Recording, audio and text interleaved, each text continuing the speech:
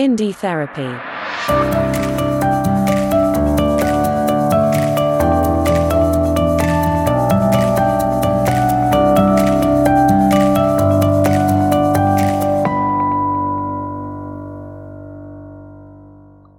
Salut à tous, game dev et curieux, bienvenue dans le 3e épisode d'Indie Therapy, où nous auscultons les jeux indépendants sous l'angle du marketing. Cette semaine, c'est encore une fois un game dev issu de la scène indé française qui vient s'installer sur le divan, Thibault Louis-Lucas, fondateur et CEO de Dreamz Studio, ayant malheureusement fermé ses portes aujourd'hui. Nous sommes revenus ensemble sur Crazy Dreamz, jeu dont le principe était d'initier à la programmation, et sur ce qu'il faut faire et ne pas faire pour qu'un jeu marche. Vous verrez qu'un jeu n'est jamais vraiment terminé et qu'il peut même renaître de ses cendres après avoir été abandonné. Bonne écoute. Comme je te disais dans les questions que je t'ai envoyées, pour commencer, en 5 minutes si possible, parce que c'est vrai qu'on n'a pas énormément de temps, est-ce que tu peux me parler de Crazy Dreamz, de ton rôle dans le projet et de ce qui t'a rendu fier dans ce projet-là? Ouais, bien sûr. Crazy Dreamz, le concept, ça a toujours été d'essayer de donner aux gens un moyen de créer leur propre jeu. Donc ça, c'était l'ambition à long terme. Et pour faire ça, on a créé un jeu qui permettait à n'importe qui de créer son propre niveau et de coder chaque brique du niveau qui crée. C'est une espèce de Super Mario Maker, mais avec la possibilité, quand tu places un ennemi, de lui définir son propre comportement grâce à un système de programmation qu'on a créé. Et donc le principe, c'était que chaque joueur pouvait créer ses propres niveaux avec toute la difficulté, les personnages, les sorts qu'il voulait, le partager à toute la communauté. Et après, comme sur Super Mario Maker, tu pouvais jouer à tous les niveaux de la communauté.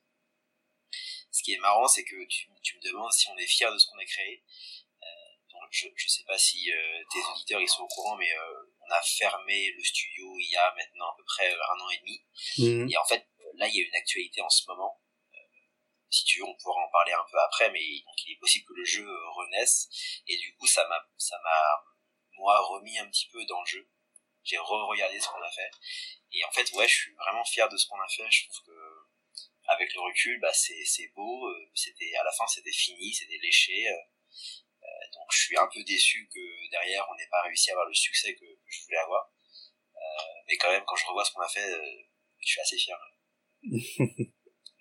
Et du coup, j'ai un peu creusé dans ce que tu m'as dit. Pourquoi est-ce que ça n'a pas marché finalement?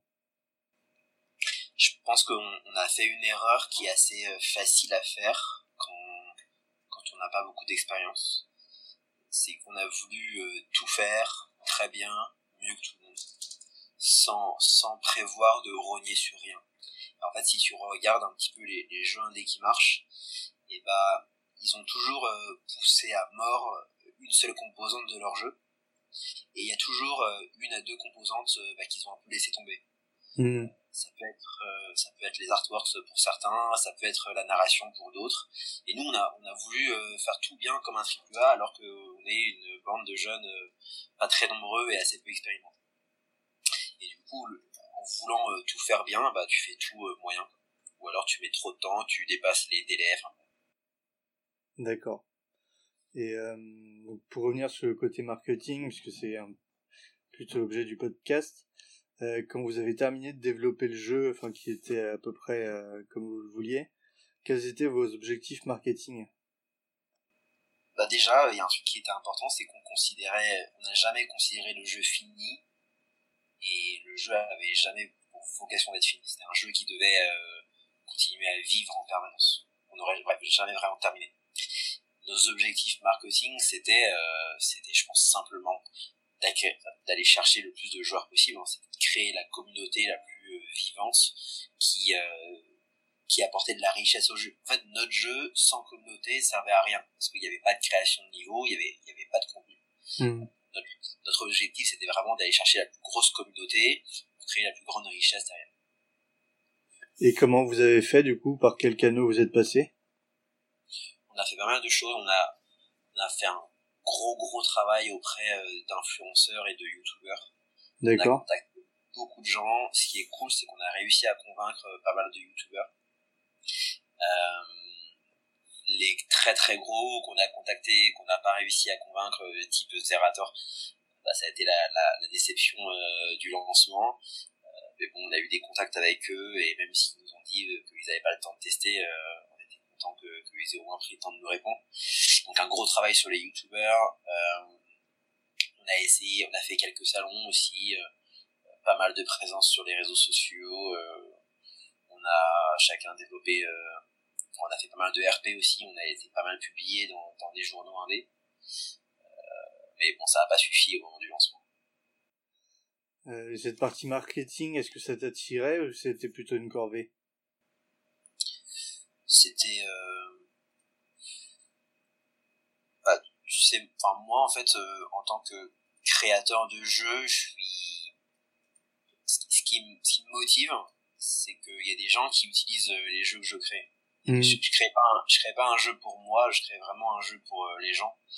Et du coup, il y avait certains aspects du marketing qui, oui, pouvaient être considérés comme une corvée, mais c'était quand même quelque chose qui m'intéressait parce que c'était ce qui permettait d'aller mettre le jeu dans les mains de joueurs. Et pour moi, c'est l'aboutissement du travail de créateur de jeux vidéo. Est-ce que tu as été amené à recruter des marketeurs, et qu'est-ce que tu as pensé de ta relation avec les marketeurs, qu'ils soient freelance ou recrutés Alors oui, on a eu successivement, je crois, 2 stagiaires qui ont fait du marketing pour nous et qui venaient d'écoles de commerce ou de marketing. La relation avec eux, elle s'est très très bien passée. En fait, c'est des gens qui ont une culture jeux vidéo incroyable, qui ont énormément de références et qui savent faire des choses techniquement que moi je sais pas du tout faire. Donc la collaboration avec eux, elle s'est très bien passée.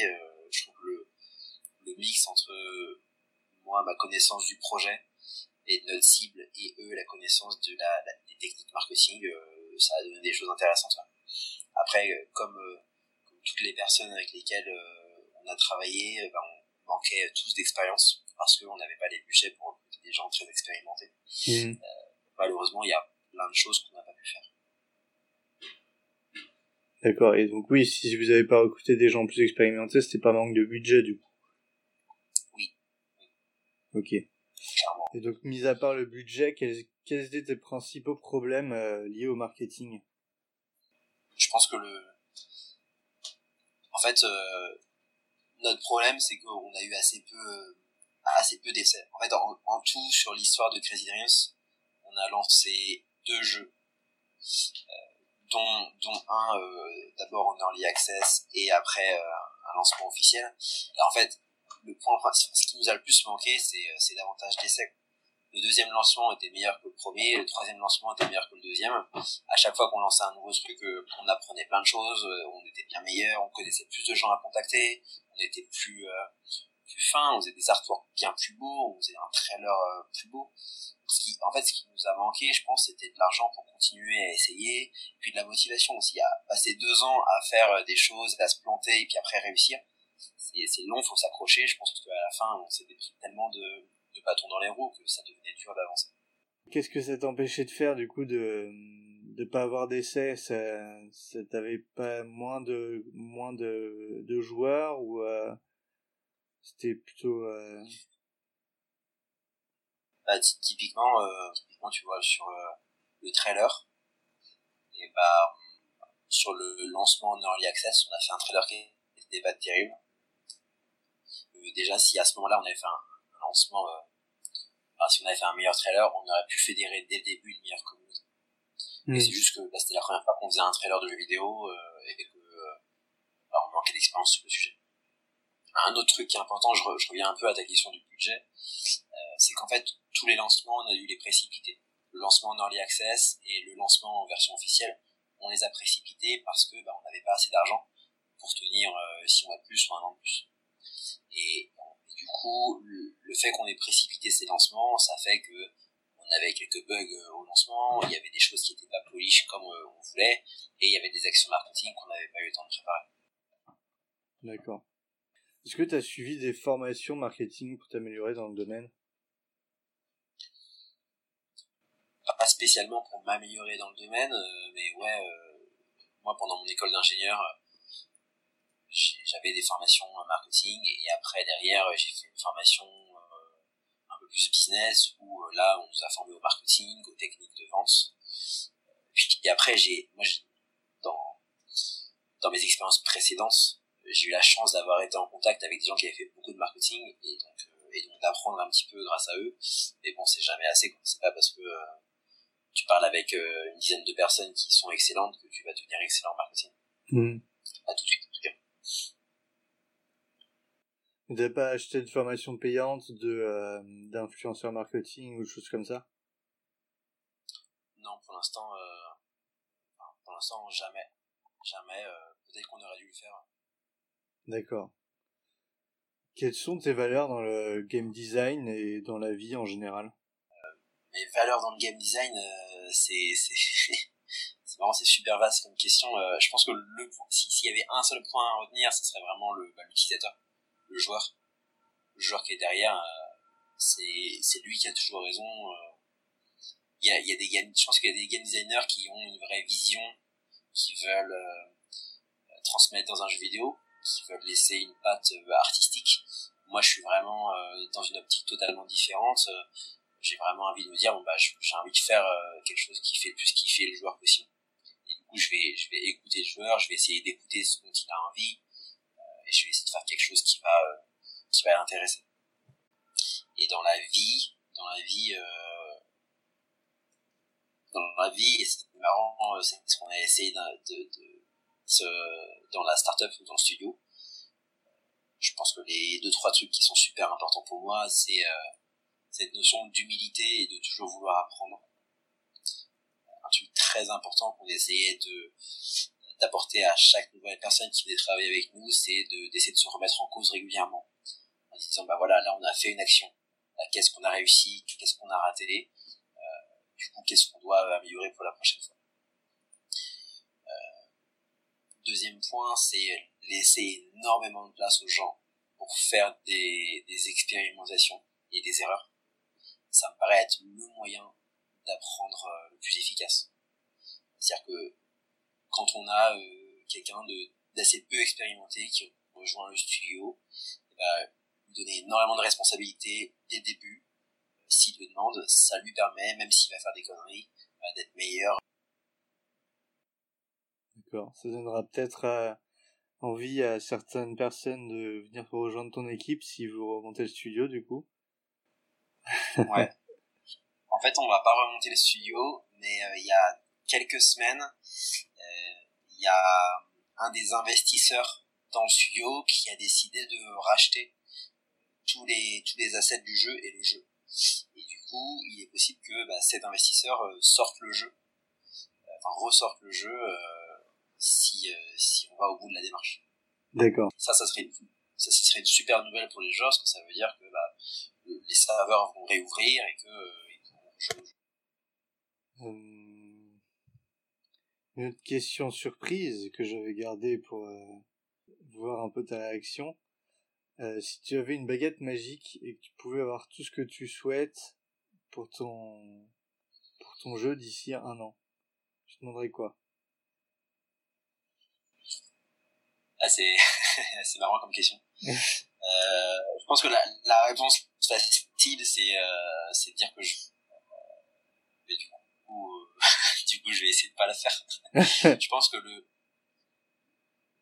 déjà, tu vois, le luxe d'avoir 1 an disponible avec ton équipe, sans le couteau sous la gorge, parce qu'il faut payer des loyers à la fin du mois, des loyers, des salaires, c'est déjà énorme, quoi.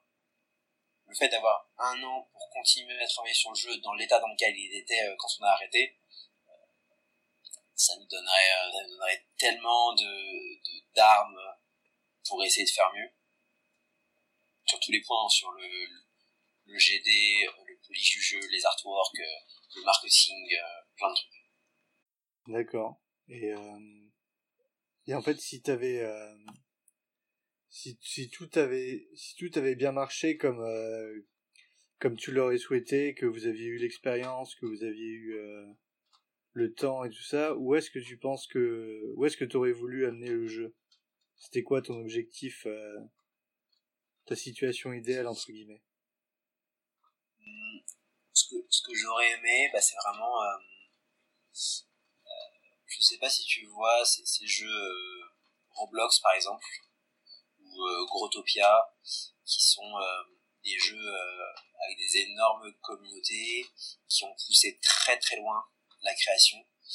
Moi, mon rêve, c'était une énorme communauté qui s'enrichit avec des individus qui s'enrichissent les uns les autres, énormément d'émulation sur Discord, des gens qui s'aident, et sur le jeu en tant que tel, qu'on soit allé beaucoup plus loin dans la création que quelqu'un qui a créé un niveau, et en fait il peut créer 15 autres niveaux liés à ce niveau en créant une histoire entre les niveaux, et que sur ces 15 niveaux il puisse s'appuyer sur un bouton, et que ce bouton ça exporte un point exe avec uniquement ces 15 niveaux à lui, et que du coup moi en tant que joueur je puisse vraiment dire voilà, j'ai créé mon jeu vidéo, c'est cet exe là que je vais pouvoir envoyer à mes potes, et dans mes niveaux j'ai mis plein de trucs custom, j'ai mis mes propres artworks, je les ai animés exactement comme je voulais, voilà. Donc énormément de customisation possible, la possibilité de pouvoir exporter ton propre jeu, et une grosse communauté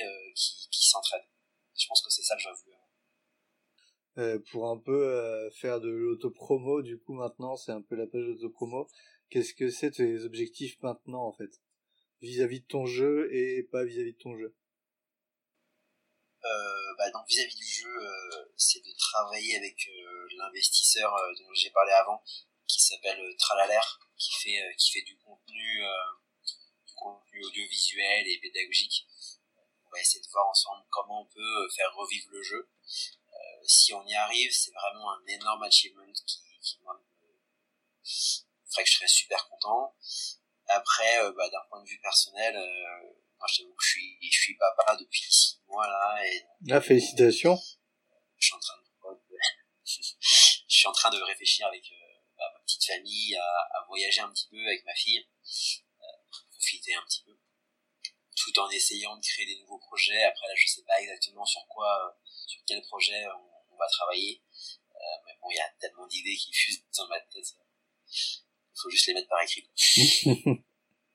Et enfin, quelle leçon as-tu tiré de tes expériences marketing que tu voudrais partager avec nos auditeurs? Je t'ai perdu au début de ta question. Pardon. Quelle leçon as-tu tiré de tes expériences niveau marketing ou pas marketing que tu voudrais partager avec nos auditeurs? Pour moi, la leçon la plus importante, qui est une erreur qu'en plus j'ai commis plusieurs fois dans plusieurs projets, c'est faut être conscient qu'on a des ressources limitées, et du coup faut pas vouloir tout faire. Il faut faut choisir un nombre de trucs limités, donc un nombre d'actions marketing ou un nombre de choses limitées, et ces choses que vous avez choisies, faut les faire bien. Il faut rogner volontairement sur certaines choses, et les choses que vous les faites bien. À mon avis, c'est la chose la plus importante que j'ai apprise. Et même quand tu sais que tu as appris ça et qu'il faut que tu travailles de cette manière, c'est super dur au quotidien. Parce que quand tu es entrepreneur et que tu as monté ton studio, tu as tout le temps plein d'idées. Tu as envie de faire plein de choses. Et en fait, ça demande un vrai effort de dire, non, cette idée, même si peut-être qu'elle est bonne, on va la mettre de côté parce que ce qu'on a commencé à faire, c'est pas fini. C'est une leçon que je retiendrai pour moi-même aussi, du coup. Et bon courage, c'est pas le même défaut que moi. Voilà, merci à Thibault pour sa participation. Et si vous avez des questions, n'hésitez pas à les poser sur le Twitter de l'émission, qui s'appelle 5 Senses Copywriting. Merci, c'est tout pour aujourd'hui. À bientôt.